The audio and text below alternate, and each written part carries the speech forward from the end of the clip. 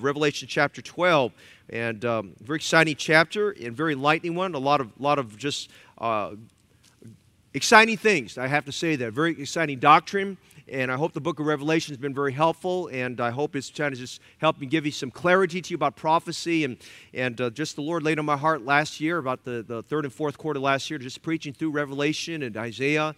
And I had no idea I'd be preaching it through a virtual audience for the most part there. But we're thankful that God is using it. And I pray that it's very fruitful. We don't just take it as just facts. We need to take it as fundamentals. And we need to take it as necessary doctrine for our lives and prepare us for the things to come. And realizing we're seeing prophecy unfold right now, even as we're preaching through these books here. And we could be the last generation before Jesus comes, which it can be looked upon as negatively or it can be looked upon as positive. I'll be honest with you, I look upon it as being positive. If we are the last generation before Jesus comes, we better make the impact. Amen? We better make a big impact and a positive impact and a powerful impact upon this generation, because I don't want it to be said when we get to heaven that we didn't do everything we could to get the gospel to people there. And just as we saw today as the Lord was talking about in Isaiah 27 about the root and the blossoming and budding, and that the fruit would cover the face of the earth. I mean, wouldn't it be wonderful during our generation that the gospel made its greatest impact around the world during our generation before Jesus comes for us? And I think it ought to be said of that. So let's not be lethargic and get comfortable in our ways. Let's be diligent and roll up our sleeves and serve the Lord. Revelation chapter 12, verse 1, you can read aloud at home as I read the scriptures to you tonight. Revelation chapter 12, and I think we'll read probably about to verse 11 this evening. I'm going to try to cover the whole chapter as best I can, but we're going to go to Revelation 12, and you want to take some good notes. Pull down the notes if you would right now, because we're going to see some things that you need to be informed about tonight. Revelation chapter 12. Remember now, the 7 trumpets have been sounded as we get to this, and we ended chapter 11 with the phrase, and there were lightnings and voices and thunderings and earthquake and great hail. Symbols of judgment. And where there's symbols of judgment, let me just say this. There needs to be a movement of urgency in the heart of God's people. And in verse 1, would you notice this? There appeared a great wonder in heaven. In heaven. A woman clothed with the sun and the moon under her feet, and upon her head a crown of 12 stars. Who is this woman? And she, being with child, cried, travailing in birth, pain to be delivered. Now, before we see the delivering of this child that's described here, we get another glimpse. And there appeared another wonder. Now, you might want to just synonymously, both times, is talking about a sign. The Jews require a sign. And there appeared another wonder in heaven, and behold, a great red dragon, having 7 heads and 10 horns, and 7 crowns upon his heads.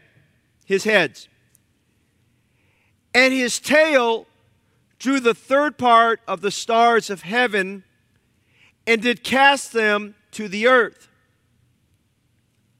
And the dragon stood before the woman, which was ready to be delivered, for to devour her child as soon as it was born. And she brought forth a man-child, who was to rule all nations with a rod of iron. And her child was caught up to God and to his throne. And the woman fled into the wilderness, where she has a place prepared of God, that they should feed her there 1,260 days, or if you would, 1,260 days, or if you would, 3.5 years. And there was war in heaven. Michael and his angels fought against the dragon. And the dragon fought and his angels, and prevailed not. Neither was their place found any more in heaven. And the great dragon was cast out, that old serpent. Satan's been around a long time, called the devil and Satan, which deceiveth the whole world. He was cast out into the earth, and his angels were cast out with him. And I heard a loud voice saying in heaven, Now is come salvation and strength and the kingdom of our God and the power of his Christ. For the accuser of our brethren is cast out, which accused them before our God day and night. And they overcame him by the blood of the Lamb and by the word of their testimony. And they loved not their lives unto death. I'll call your attention to verse 7. The title of this message is The War in Heaven. God just happened to work out that we spoke a little bit about Satan this morning. And we're going to speak about Satan tonight. Though he's not the focal point, Satan should never be the focal point. Jesus Christ should always be the focal point. Everybody talked about what matters. Jesus Christ is what matters. Jesus is Lord. You worry about Satan, nothing ever gets fixed up. You focus on Jesus, everything gets right. We want to see the war in heaven tonight. We need to pay particular attention this evening because we're going to see a glimpse into some aspects of Bible prophecy are very critical for us to understand how God is orchestrating everything going on. Father, bless your word tonight. Use it for your glory, we pray, in Jesus' name. Amen. You may be seated. Revelation 12 presents to us the strategic place of Israel in prophecy. The Great Tribulation is God's judgment on the world and in Israel. God wants everyone to get saved. Paul said in Romans chapter 9, he was so burdened for his own people to get saved. He said, I wish myself accursed, anathema, for their salvation. And I want you to park on that for just a moment. Whatever your ethnicity is, do you feel like Paul, that your own people, your own kinsmen in the flesh, would get saved? Do you have such an intensity, such a burden?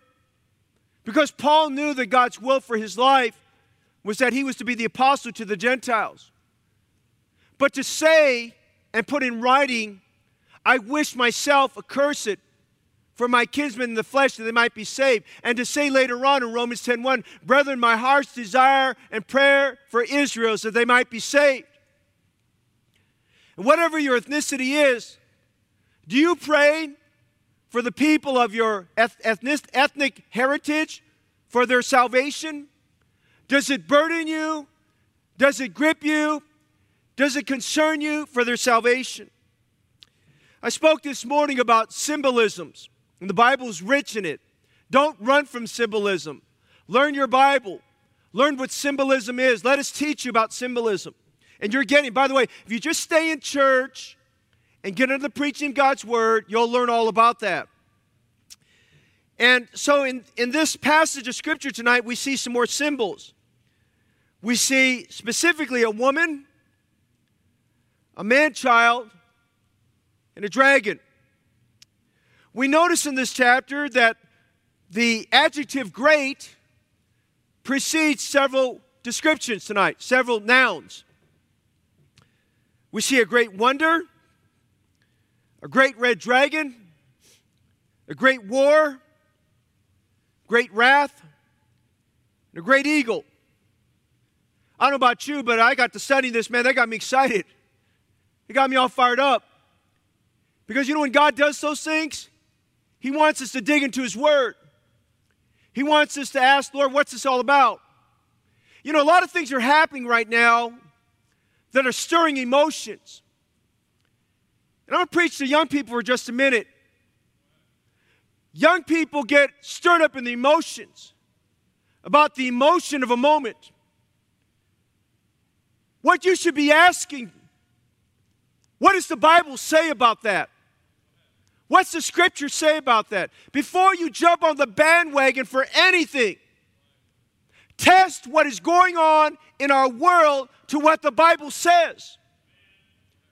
Don't get caught up in the emotion of something because you don't want to be someone that accidentally jumps on something and says, oh, I didn't know this, what the Bible says about the matter. And when I read chapter 12, even though it's talking about prophecy, I can base my emotions, my excitement, that this is what the Bible says. This is what the Bible teaches. I'm going to tell you tonight, the most relevant thing about living today is the Word of God. The Word of God is relevant. The Bible is truth. Listen, when you look at things, you better look at, is it truth or is it a lie? Because the devil is a deceiver. And the devil wants to point us in a direction to get us distracted from Jesus Christ. Listen, if you get more excited about, more concerned and fired up about ideology than you do about bibliology, you need to check your heart out. Bibliology ought to concern us. Prophecy ought to concern us. Preaching of God's Word ought to concern us. And listen, you say, by the way, Pastor, you've been preaching pretty hard while we're having a virtual church. Yeah, because you need to get back in the building, and you need to get back under preaching, and you need to feel the heat of God's Word work in your heart. We need the fire of God to come down. We need to be in a place of perpetual revival in our lives. We're going to have a great summer as a church. It's going to be a fiery summer. We're going to have some preachers come in. They're going to preach the socks off you. You're going to say, well, I'm not going to join it. Yes, you will. You'll get a text message from me 60 seconds before the service starts. You better be on. Notice tonight we see the blessing. There appeared a great wonder in heaven. A woman clothed with the sun and the moon under her feet, and upon her head a crown of 12 stars. Who is this woman?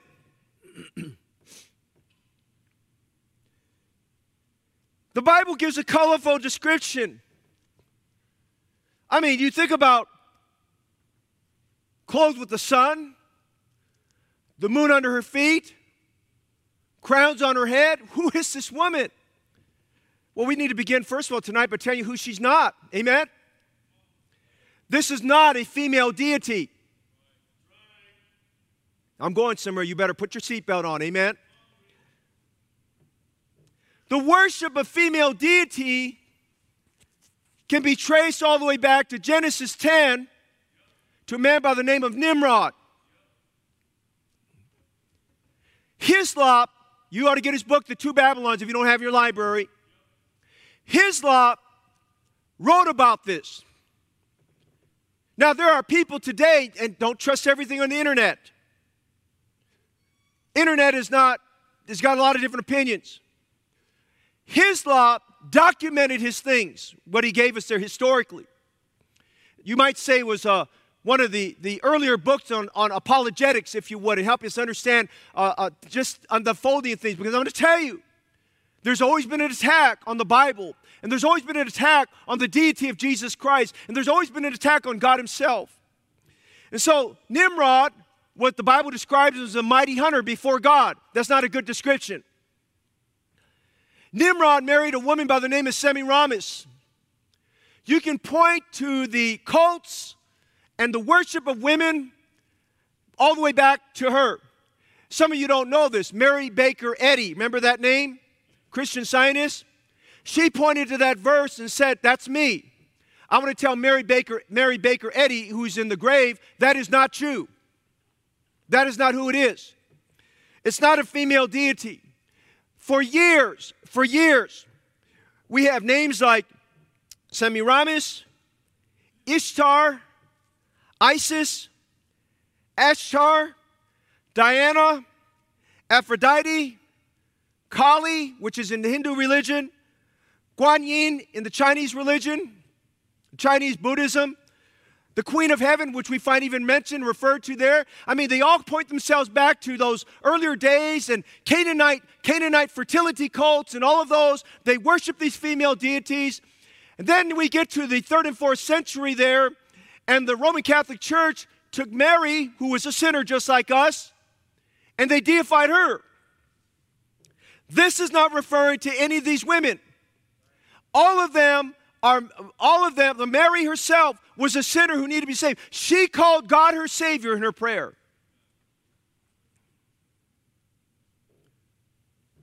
It's not talking about them.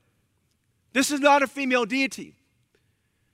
And we ought to be concerned as we witness, as we do missions, about religions that have a female deity. Now I realize we're in a pluralistic society and there needs to be tolerance and all this kind of stuff. But I'm just saying those female deities are the conjectures and imagination of someone's mind. And it reminds you today, there's only one God we serve. Only one God we worship. You'll see that this week in 1 Corinthians 8, where there's none other God but God himself. And the Bible says, thou shalt worship none other God. There is none other God. You don't worship a female deity. God never intended for a female deity to be worshipped. The Queen of Heaven and all the rest like that. That's why God poured his judgment on Israel and Judah separately, because they adopted the Queen of Heaven and worshiped there. Let me say who this is not also.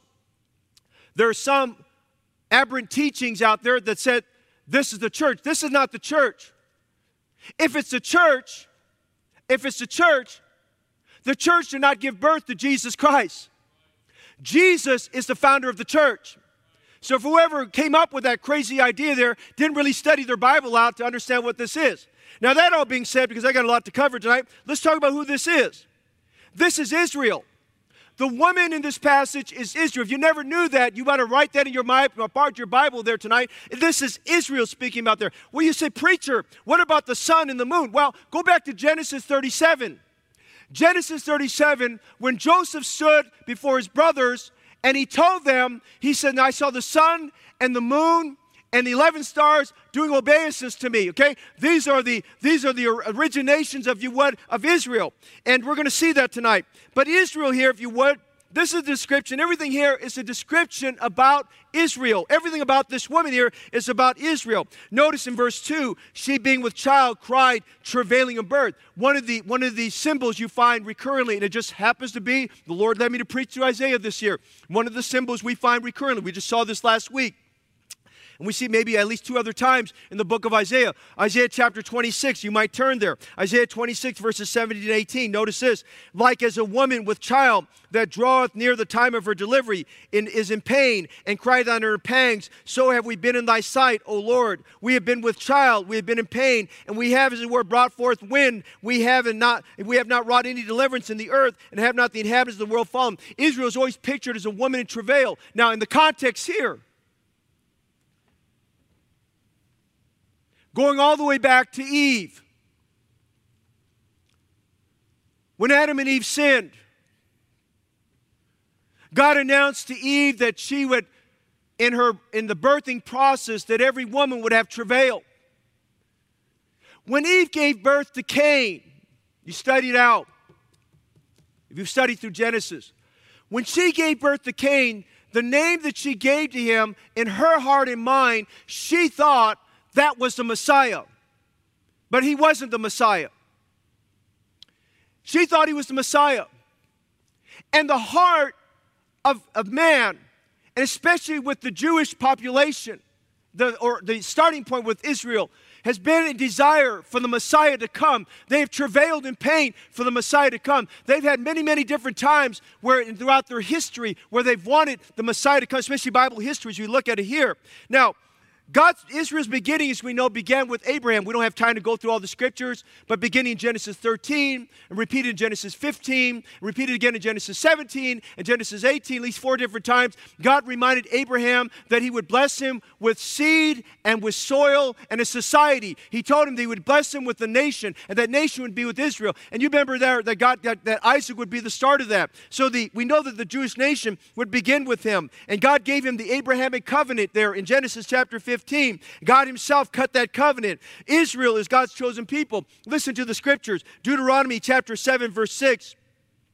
For thou art a holy people unto the Lord thy God. The Lord thy God has chosen thee to be a special people unto himself above all people that are upon the face of the earth. Now when God chose Israel, he chose Israel to be his vessel, his conduit by which he wanted to get the message of God about himself out throughout the world. They were in the Old Testament God's chosen people. They were special to convey the message of God, to convey that there was a God in the world. The world had gone into idolatry, and he had to have a people. He pulled Abraham out of idolatry and the worship of the moon, and he brought him to this place where, beginning with Abraham, that they would be a special people to bring the message of God. Notice in Romans chapter 9, he says this, in Romans chapter 9, verses 3 to 5, for I could wish that myself were accursed from Christ for my brethren, my kinsmen, according to the flesh. Notice this, who are Israelites, to whom pertaineth the adoption and the glory and the covenants, and the giving of the law, and the service of God, and the promises, whose are the fathers, and of whom is concerning the flesh, Christ came, who is over all. God bless forever. Amen. In Isaiah 46:13, Israel is called Israel, my glory. Israel, the blessing of God is on the nation of Israel. God chose them to be a special called out people. Now we know because Israel failed God, God has chosen the dispensation we're in to use the church. You must be very careful not to interpret in the Old Testament that Israel is the church. And you need not, and be very careful in the New Testament, not confuse and say that the church is Israel. No, God still loves his people, Israel. But God has chosen in our dispensation that the church, if you don't have that right, all of your Bible interpretations can be all goofy there. The church is God's conduit and people for this generation. That's why we get to the tribulation. The tribulation period is the time when the judgment of God is on this world and on the Jews, but many Jews will come to know Jesus Christ as Savior. Notice again, we read about here that God has blessed him in Isaiah chapter 9. And we saw, as we talked about last week, in 1947, that Israel proclaimed itself a nation once again. And man, when that hit the headlines, and that just came off the headlines back in those days, there was no internet. It was just published newspapers there. I mean, Israel had established itself as a sovereign nation. And then in 1967, when they had the 7-Day War and they established themselves there, I mean, that little nation there has been the focal point of a lot of hatred and a lot of love. And more hatred than love, if you would, there. But I'm just saying tonight, God's blessing is upon Israel. For the church, it's important for as a church that we pray for Israel and that we love Israel. I thank God for our president who took a bold stand in declaring that his stand for Israel and his love for Israel. And there's a lot of things we may not appreciate about our president, but from a prophetic standpoint, he stood there biblically and he said, you know, we're gonna recognize Israel, if you would, there. And that was a good thing. The blessing of God is on Israel. We must pray for Israel. The Bible says to pray for the peace of Jerusalem. We must realize that God has his work he's still doing in Israel, and most of it will be revealed and unfolded there during the Great Tribulation. So I'm just saying today, in chapter 12, the woman here is Israel. We see the blessing. Notice secondly, we see the birth. We see the birth. Verse 5. She brought forth a man-child. The man-child is our Savior, Jesus Christ. No question about that. In verse 5, we see 3 cardinal doctrines of Christology right there. 3 cardinal Christology doctrines. First of all, we see the incarnation. Honestly, when I refer to the birth of Christ, I like to use the word incarnation. God became man. God became man. The Word became flesh. Notice, she brought forth a man-child. God chose that Jesus would enter this world through Israel. That's why the Gospel of Matthew is strategically the first book of the New Testament. God had that in mind. Because in Matthew chapter 1, Jesus is traced, his genealogy is traced, his Hebrew genealogy is traced back to Abraham, and his monarchical genealogy is traced all the way back to David. Verse 1, Matthew 1:1 says, the genealogy of Jesus Christ, the son of Abraham, the son of David. It's right there. And so we see the incarnation, the Word became flesh. Secondly, notice in verse 5, we see the ascension of Jesus Christ. Now, by the ascensions, we see this. It incorporates for us his death, his burial, his resurrection, as well as ascension. Notice verse 5. And she brought forth a man-child who is to rule all nations with a rod of iron. And her child was caught up unto God and to his throne. This is speaking about Jesus Christ here. Notice one other doctrine. We see the incarnation. We see the ascension. But another cardinal doctrine is the second coming of Jesus Christ. What I mean by the second coming, I'm talking about the literal return of our Lord Jesus Christ to establish his kingdom on earth. Notice verse 5 again. This is beautiful. She brought forth a man-child, and bear in mind, we are in prophecy. So bear in mind, John has already talked about the washing of our sins by the blood of Christ in chapter 1. He's referred much about the death of Christ. He's referred about the resurrection of Christ and that he's alive in chapter 1. But now we're in the middle of Revelation. We're in the middle of seeing what's going on, the apocalyptic events here and the tribulation. And so in verse 5, he knows that the audience he's writing to already knows about the deity of Christ. So he mentions here about Christ, again, as we have to see over and over again, that at the tribulation, what we need to be careful as we don't get so focused on the judgments and all of those things that we forget that there's a conclusion to all that. And Jesus will come to reign. And it describes him who is to rule all nations with a rod of iron. Now circle the word rule because it's a wonderful word there. You know what that means? You know what that word rule means? We get our word pastor from that. Poimano. He's going to shepherd rule the nations. Praise God, amen? He's going to shepherd rule the nations. You won't need churches in the millennium. You know why? Jesus is the chief shepherd and bishop of our soul, amen? He's the great shepherd of the sheep who through the blood of the everlasting covenant makes us perfect and complete to do all the will of God. He, if you would, will rule. He'll shepherd rule all nations with a rod of iron. I'm reminded tonight as we look at this, we see the bringing forth of Christ.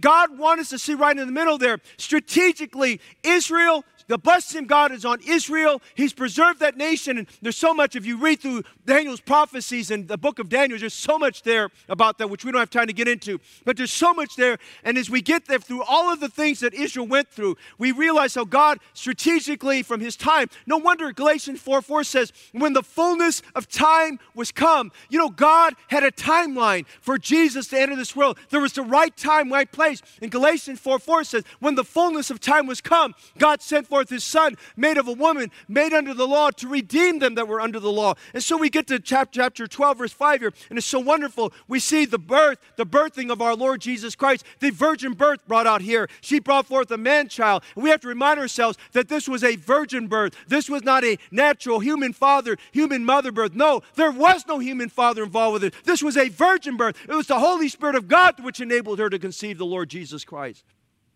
Listen to what Spurgeon said. This is so good.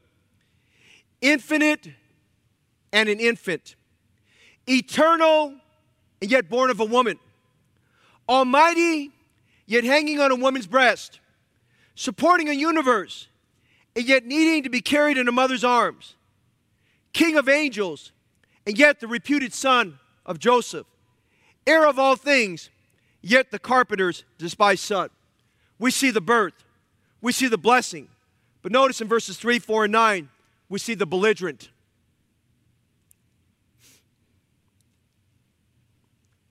Do you ever notice when God does something great, the devil always wants to steal the thunder? Do you ever notice that? Ever notice that God does something great? Satan has to throw a curveball at it. That's just kind of like, someone who's very well-meaning and they pour their heart out and tell you something, and then somebody in the group there has to say something very negative and throw cold water all over that. It's almost like a guy proposing to his girlfriend, and instead of focusing on the proposal, She takes a little thing out, starts looking at the ring he puts on her finger, says, well, how many carats is this? And she, just using that as a comparison there. I mean, talk about throwing cold water on the fire there, amen,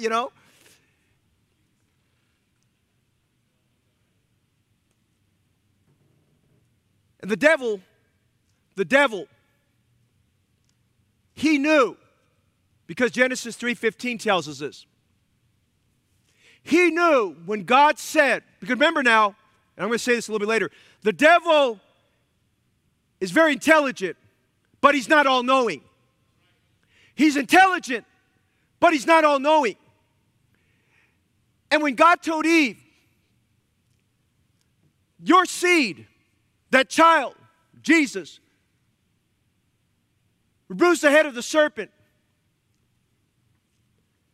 he started to shake. Because his goal was to eradicate the human race. His goal was for Adam and Eve to sin, to bring death upon all men, and he succeeded in that. I want to tell you tonight, the devil is an angry beast. The Bible says he's filled with great wrath. He hates me. He hates this book. He hates this church. He hates everybody on staff at Heritage Baptist Church. He hates every deacon. He hates every Sunday school teacher. He hates every ministry. He hates everything to do. He is filled with great. And I'm going to tell you today, he hates the fact we had a service this morning in the parking lot next door. He hates the fact that we're going to reassemble, and he's going to try to fight that the next 10 days here from us reopening. He hates the fact that we're trying to win souls to Christ. I mean, he is one angry character. He is flustered, he is angry, and he is filled with great wrath. Notice this evening, dragons, that we find the mention of the dragon. There's no question we know this is talking about Satan. Now, dragons, I said this morning, anywhere you find dragons, they are portrayed as diabolical, destructive, and deadly. And that's what we see here. He's diabolical, he's destructive, and he's deadly. There is no such thing as good dragons. Get your kid off of Harry Potter. There's no such thing as good dragons. There's no good dragons. I was on a thread somewhere recently. I don't respond to it, but I was on a thread, and I was a next door type of thing. And some parent was asking about some book having to do with goblins and dragons and so forth. And I'm thinking, man, that's just the public school system, charter school system, the whole public, the humanistic mindset there. They think that's cute things. Don't get your kids reading that stuff. It gets them thinking about that. And Satan wants you to think that he's a harmless dragon. I'm going to tell you tonight, he is not a harmless dragon. He's a harmful dragon there. 8 times the dragon's referred to in this passage. 8 times. 8 times. He's the nemesis in the tribulation. He's the empowerment of the beast and the false prophet there in the tribulation. Notice we see his attributes. The color red all through the Bible. The color red, especially in tribulation, is referring to bloodshed. He is a murderer from the beginning. He is out for blood. He has the power of death. The very name, look a little bit further down, verse 9. And the great dragon was cast out. The old serpent, he's been around a long time. He's an old serpent. He's called the devil. The word devil means slanderer, diablos. He's called later on the accuser of the brethren. He's up and down between heaven and earth and heaven, going there and accusing us before God. He has something negative to say. Listen, the devil has nothing good to say about you and nothing good to say about me. Satan, that means our adversary. He's called a roaring lion. He's called an angel of light. He's called that wicked one in 1 John 5:18. He's an angel of light. He's a deceiver. He walks about seeking who he may devour. He's loud and he's boisterous. He's a liar. He's a deceiver. There is no truth in Satan. Everything pointed to Satan is about lies. Listen, he's the prince of the power of the air. And you think about all the things in the air, pandemics, the media. You look at all those different things. The prince of the power of the air. He's the God of this world. He's the prince of this age. His attributes very clearly point to the fact he's evil. He's wicked. He's deadly.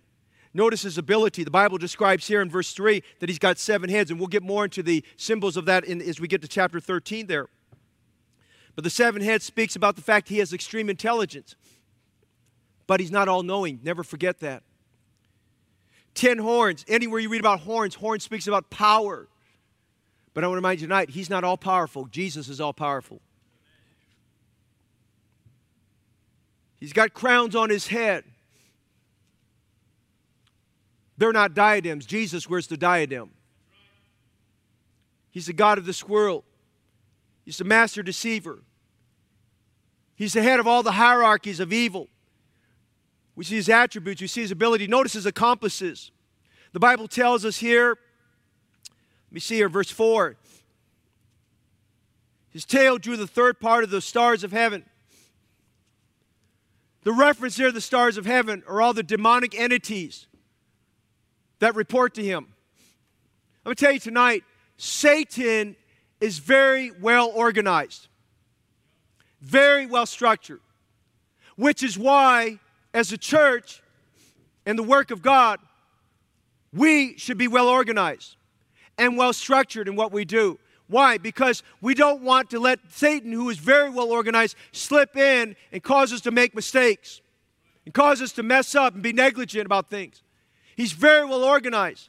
These are fallen angels. You read over in Ezekiel 28 and Isaiah 14, read about how Satan, as the son of the morning, as he comes out, the morning star, he magnified himself, and he has these 7 eyes. He talks about, I will ascend to the Most High, and I will be like the Most High. And he led a revolt against God, and he brought a bunch of angels alongside him. He influenced them, and they lost their holy state, if you would. When they came alongside, the Bible calls them stars of heaven, and he grabbed them with him. Some of them are described later on in Jude and 2 Peter as being cast into a prison, if you would. They're chained up right now in everlasting darkness. They were very, very wicked demons. I believe some of them are the demons mentioned about there in Genesis chapter 6 there.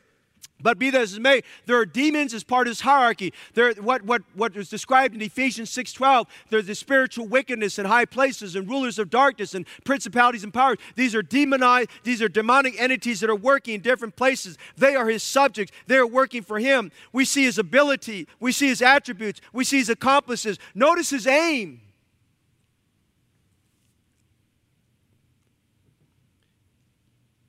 In heaven, his aim was to dethrone God. He failed. His aim when he got cast out of heaven was to mar God's perfect creation, to corrupt it, to defile it, to kill it. When you read over there in Hebrews 2, verse 10, or verse 9, in 1 John 3:8, he's the power of death. His goal is eradication, death. And I want you to think with me, we look at verses 1 to 11 here. The Bible says in verse 6, verse 4, that the woman which was ready to be delivered, for to devour her child as soon as it was born. Take a moment with me, chronologically, historically.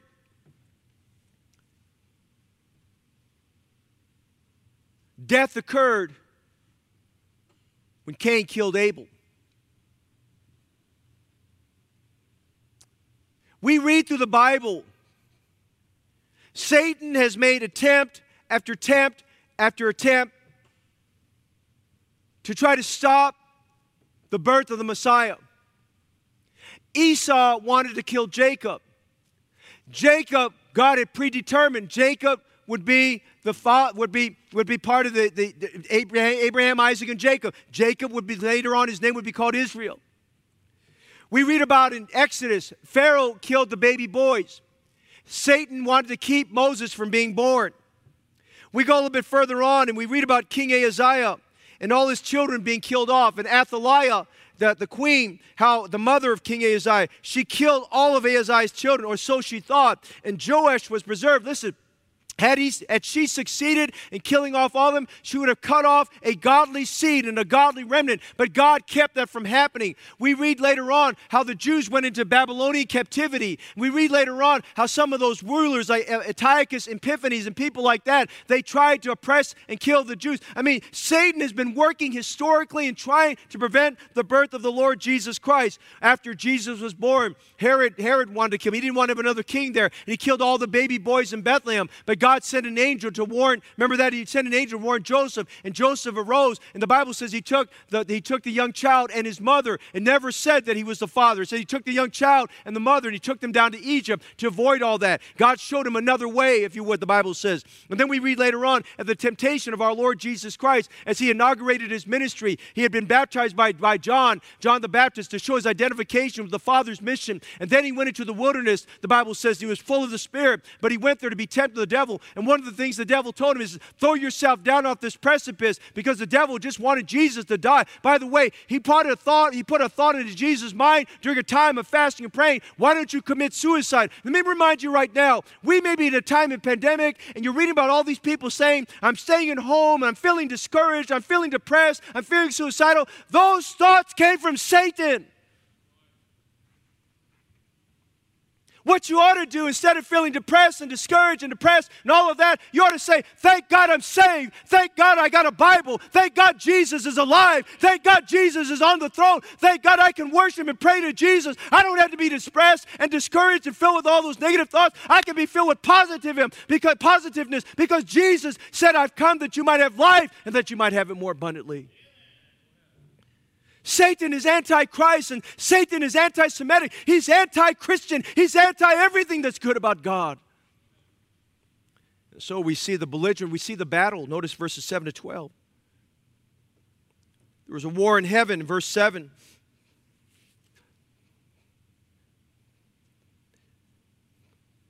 Michael, who Daniel calls the great prince,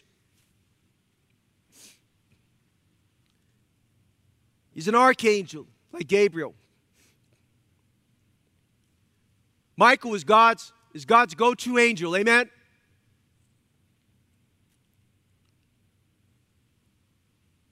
Michael and his angels, one side. Satan, old Lucifer, his angels on the other side. God pulls no punches. He said they fought, and the dragon and his angels prevailed not. Praise God. Amen. You know what they did? They kicked him out of heaven. Amen. They kicked him out. He said, "You're not squatting here anymore." Amen. You're not going to be leeching off of Jesus anymore. Get out.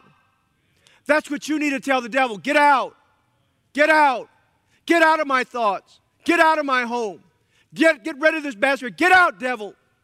They kicked him out. There's war in heaven. He had so much pride inside of him. The Bible says in verse 9, he was cast out into the earth. His angels were cast out with him. Can you imagine that for just a minute?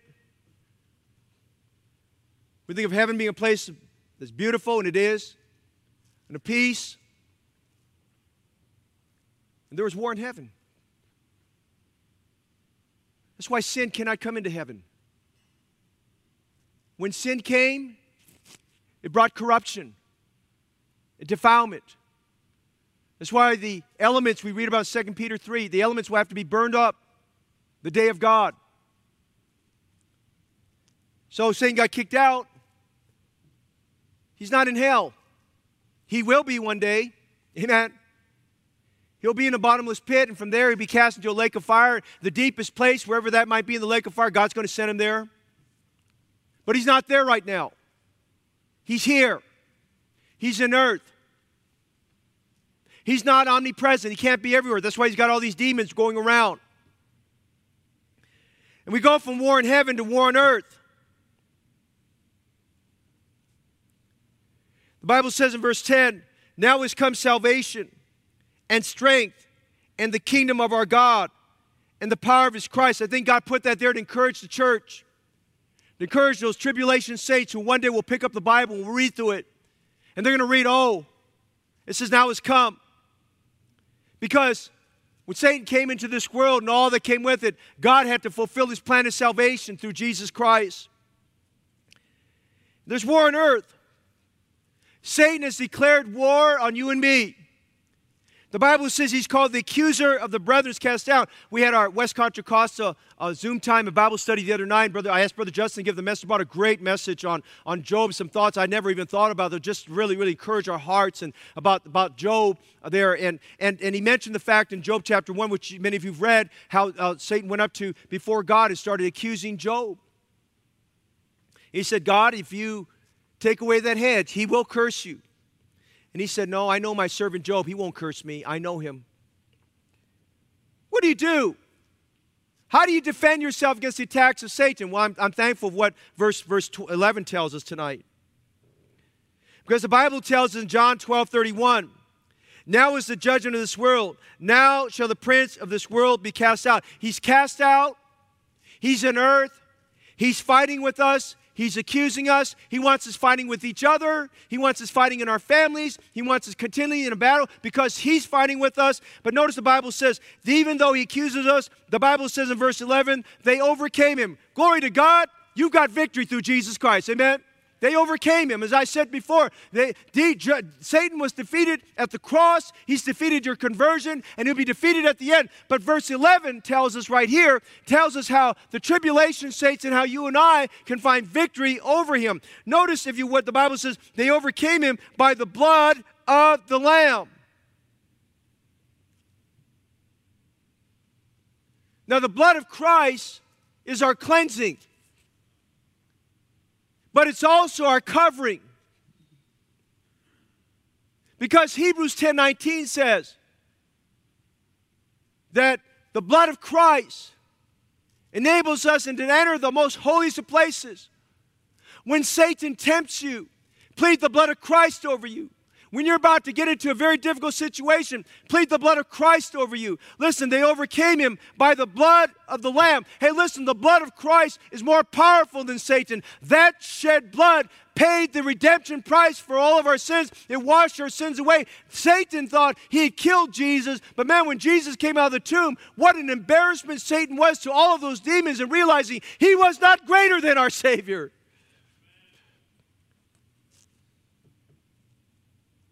The Bible says they overcame him by the word of their testimony. There's a weapon of our covering. There's a weapon of our confession.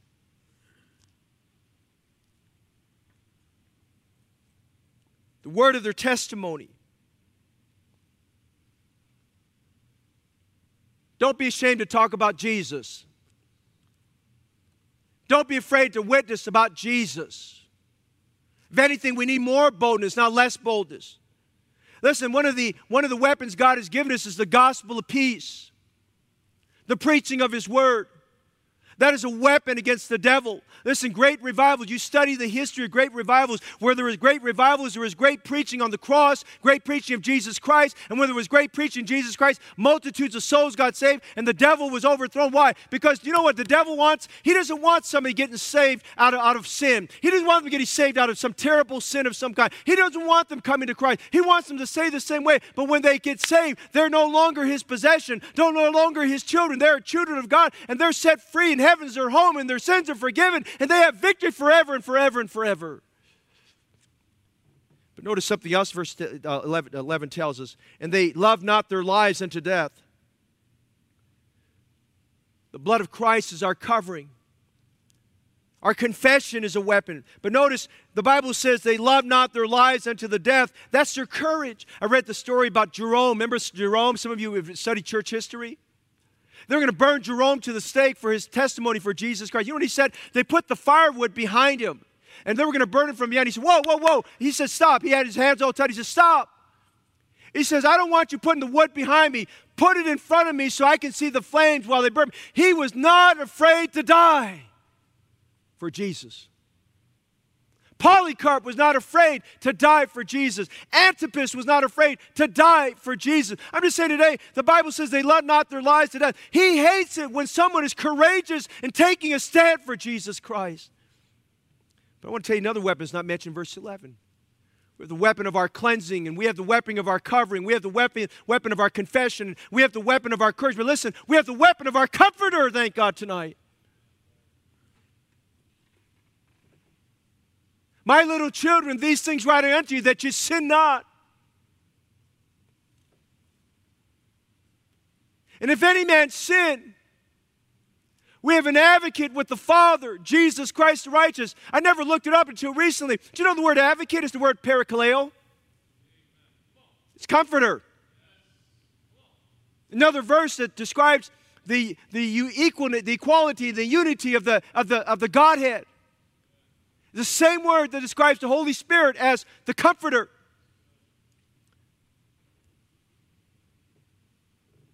Because God, when the devil tells you you're a loser, Jesus says, no, you're not. You're a winner with me. When the devil tells you failed, God says, no. All things are possible to him that believeth. When the devil tells you your faith is too small, Jesus says, you can try a little harder. You can have more faith. When the devil says God doesn't want to answer your prayers, God just tells you, keep on praying. I remind you today, Jesus Christ the righteous is our comforter. He's our advocate with the Father. Yeah, we're going to have trouble, and yeah, we're going to have fighting, but thank God Jesus there in his high priestly ministry is advocating for you and I. He's going to bat for you. Listen, one of the greatest frustrations we have in life is when we're facing a situation like trying to get our church reopened. And trying to find an advocate that can be strategically placed in some department there to advocate for us and to speak for us. And you know how it is with human beings. You know, somebody doesn't want something to go wrong and they don't want to get blamed for things. So it's very difficult for someone to say, I'll be your advocate. But thank God that's not true with Jesus. Jesus is our advocate no matter what. He advocates for us no matter what it may be. And I want to give you encouragement. Maybe I'm talking to somebody tonight that's watching by live stream. You're living in such sin and you've got such a darkened past and you've got such a discouraging situation. You don't think there's hope for you. I want to tell you tonight, there is hope for you because Jesus Christ the righteous is your advocate with the Father. He's pleading for you that God will have mercy and God will restore you and God will use you. Don't say you're a loser. You're a winner through Jesus Christ. Then notice the bypass tonight. We see the blessing, we see the birth, we see the belligerent, we see the battle. Notice the bypass. Satan hates Israel. The war on earth, he's against us, but he's also against Israel. At the end of the 3.5-year period of the Great Tribulation, he breaks his peace pact with Israel. Read about that in Daniel chapter 9. Look at the end of verse 12. It says, woe to the inhabitants of the earth and of the sea, because he's running amok during the tribulation. Inhabitants of the earth, you find that repeated over and over again. It's talking about everybody on planet earth. For it says, for the devil is come down unto you, having great wrath. He's one angry character. He is ticked off. Because he knows he has but a short time. Now, if the devil knows he has a short time, does that bother you that we also have a short time? Does that stir you to do more for God because we have a short time? The devil knows he has a short time. And so look at verse 13. He turned his attention. He didn't get discouraged. The devil doesn't get discouraged, by the way. Just mark that down. And he doesn't get depressed and go look for a psychologist to prescribe to him some antidepressant medications. He takes out his fury on other people, you and me. And here it's on the Jews. And notice in verse 13, he persecuted the woman which brought forth the man-child. Well, we saw some of that through the Holocaust. Did we not?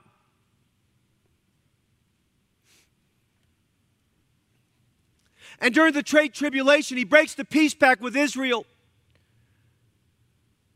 And he starts killing off those 144,000 witnesses and those who believe on their word. And we read about that in Revelation chapter 6. He persecutes and he's killing. There's going to be mass beheadings during that Great Tribulation time. The blood will flow.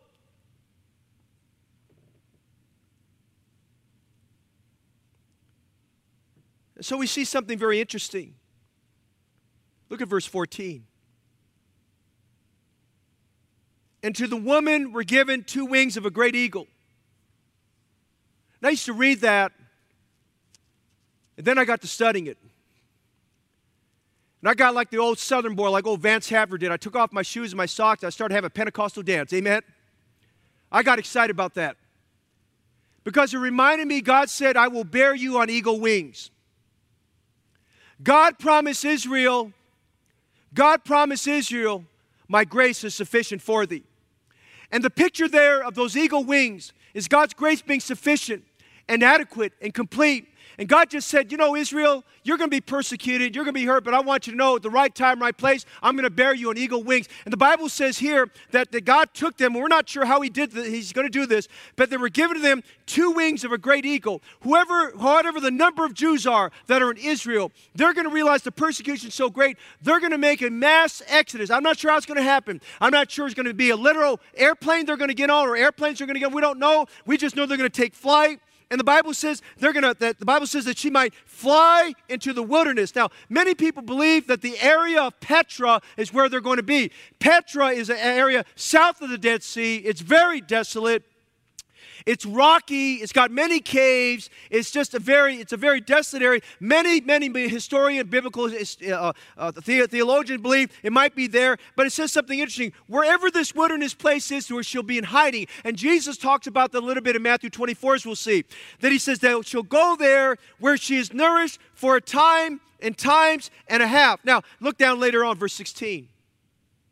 The time and times and a half is talking about the remaining 3.5 years of the tribulation period. For 3.5 years, Satan is pouring out his fury on her. You read over in Ezekiel about the northern African nations and Turkey and Russia coming down. And if you would, these nations coming together, the stand nations assembling together and fighting with Israel, and God defeats them there. She's going to be persecuted. The headlines on the internet and on the news will be about another war there in Israel. But each one of them, God prevails. For 3.5 years. For 3.5 years. Whatever Israel has gone to up to that point is nothing compared to those 3.5 years. And the Bible says something interesting. She's in this wilderness. Did you notice verse 16? And then verse 14? The earth help the woman. Why was that? Because the Bible describes in the previous verse that Satan's going to send forth a flood. Now, we don't know if it's a literal flood. I don't think it is, but I could be wrong. But it's going to be a flood of persecution, that's for sure. A flood of persecution and a flood of hurt. He says he'll cast out of his mouth water as a flood after the woman. And I just can imagine that anything that comes out of the mouth of Satan is wicked and vile and sinful. And it could just be all the maligning and things. And she's under great persecution. Listen, if Israel's hated right now, you just wait till that 3.5 year period of time. She's going to be the most hated nation on planet Earth. Everyone's going to aim their nuclear missiles. If they have nuclear weapons, they're going to aim it at her. If they're recruiting people to join an army to fight against her, people are going to volunteer to fight her. And she has to go in seclusion somewhere where the devil can't bother her. And the most amazing thing here, she is nourished for 3.5 years, and the earth helpers. Now, who is that? Who is the earth? I believe when we get to Matthew 25. And we read about the sheep nations and the goat nations. Those sheep nations are those nations on earth who help Israel, who are blessing. You read that yourself in Matthew 25. Another time we'll preach about that. But it's those nations who come alongside of her to help her. Those are the nations who will make it through the tribulation and will be allowed to enter into, if you would. They'll get saved, if you would. I believe these are people that are influenced, the nations that are influenced by these 144,000 evangelists. And let me just say this to you right now. I believe that those 144,000 evangelists that God's going to raise up from the 12 tribes of Israel, I believe there are going to be some very intelligent people among that midst. I believe there are going to be some doctors, there are going to be some scientists, and there are going to be some lawyers, and there are going to be some billionaires, and there are going to be some rich people among them. They're going to realize they lived a lie and believed a lie and were deceived all that time. And when they hear those evangelists preach and they get saved, they drop everything they're doing to get the message out because they're going to read the Bible and they're going to realize they don't have a lot of time. And many of those people will be influencing other people. And whoever those nations are, they'll be friends of Israel. And the Bible says they'll nourish her and they'll help her. Listen, Israel, God is going to take good care of Israel during that tribulation period of time. God's going to take good care of her. Even though the devil persecutes her for 3.5 years, she's going to be nestled. And if it's in that Petra Crag area, if it's somewhere there, she's going to be well taken care of there. She's going to be nourished and cared for, and the earth will help her. Praise God. God loves his people. Amen.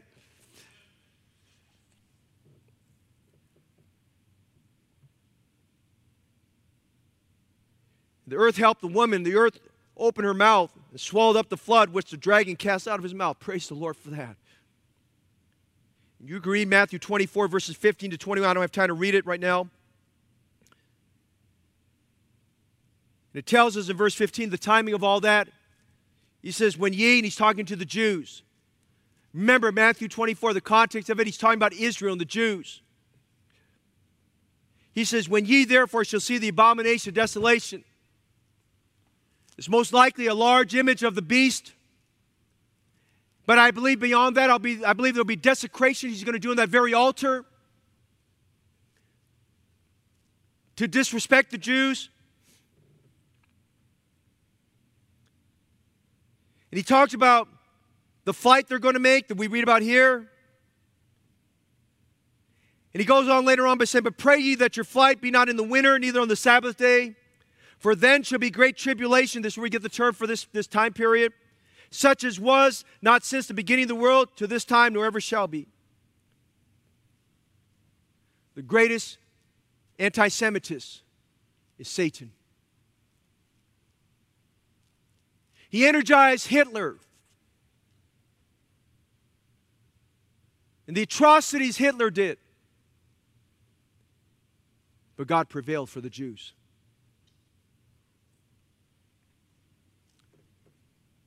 We've seen the blessing, the birth, the belligerent, the battle.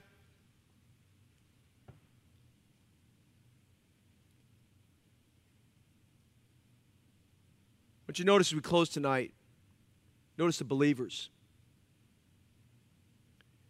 The dragon was wroth, verse 17, the dragon was wroth with the woman, and to make war with the remnant of her seed. I believe that's that 144,000. And all the people that get saved through their ministry. Which keep the commandments of God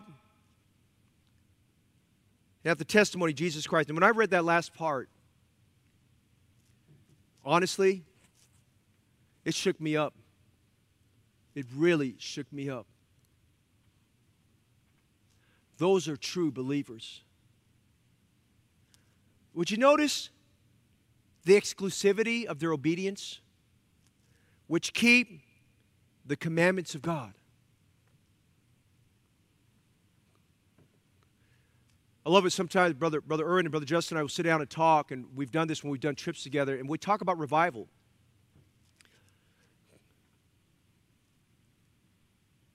One of the greatest fruits of revival is when God's people are obedient, exclusively obedient. Let me tell you tonight, there is no revival without obedience. There must be complete obedience. And there is no answered prayer unless there's obedience to the Word of God. Let me park and say this tonight. We've been sheltered in place since March 15th. Today is June 12th. We're almost, how many months is that? 3 months? Have you been a true believer during that time? Can God say, as He'll say about this remnant, that you've kept His word? You fought a good fight? I read that and I thought, my goodness, which keep the commandments of God. You know, the Christian life is not rocket science. It's not overly complex. You know what it is? It's 3 words: trust and obey. Trust and obey. For there's no other way to be happy in Jesus than to trust and obey.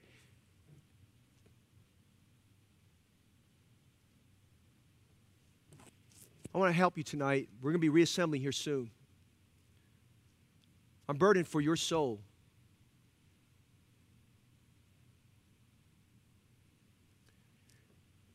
This is a time, more than ever, we must obey God. We must obey God. Do you realize what kind of persecution is going on here in the tribulation time? And they're obeying God. And then it says, and have the testimony of Jesus Christ. Let me close and tell you tonight some encouraging things in summary. We see God's wonderful grace through the symbol of a great eagle. We see in verse 10 the announcement of God's timing provision, never being late. I like what it says, now is come. That's good. We see in verse 11, we can overcome Satan by the covering of the blood of Christ, by the confession of our faith, and by being courageous in the face of persecution. We see in verse 17, God's people are people of true faith, of great faith. And then I want you to notice a phrase that blessed my heart. Would you go look at verse 6? We talked about this woman being taken by two wings of an eagle into the wilderness. And I just wrote a God morning devotion. It blessed my heart. Would you notice verse 6, a phrase? And the woman fled into the wilderness, notice this, where she has a place prepared of God. Isn't that wonderful? A place prepared of God. A place prepared of God. Jesus said, as I close, let not your hearts be troubled. You believe in God. Believe also me. In my Father's house are many mansions. Listen to this. And I go there to prepare a place for you. God's prepared us a home. God's prepared us a place called heaven. God's prepared a hold for us, a place of fortress. He said, I prepared a place for you. God prepared a place for Israel. He has a place prepared. If it's Petra, praise God, but we don't know. And I want to tell you tonight, for every non-believer, every person that's never been born again, He has a place prepared for you. It's called heaven. Heaven can be your home tonight. You can get saved. Don't look at these prophecies and say, okay, that's great. Be a true believer. The time is short. Trust in Christ. Put your faith in Christ today to save you from your sins. And then for every one of us who are saved, God has a place prepared for us too. We already have heaven, but you know a place for you and I is in the very presence of God. We need to practice His presence. We need to walk with Him and be close to Him. Draw near to God, and He'll draw near to you. They overcame Him by the blood of the Lamb and by the word of their testimony. Neither loved they their lives, even unto death. Be a true believer tonight. Yes, there's a war in heaven, but they prevailed not. Satan prevailed not. Thank God, God is always on His throne. God is always victorious. We have a victorious Savior who enables us to be victorious. You claim that tonight.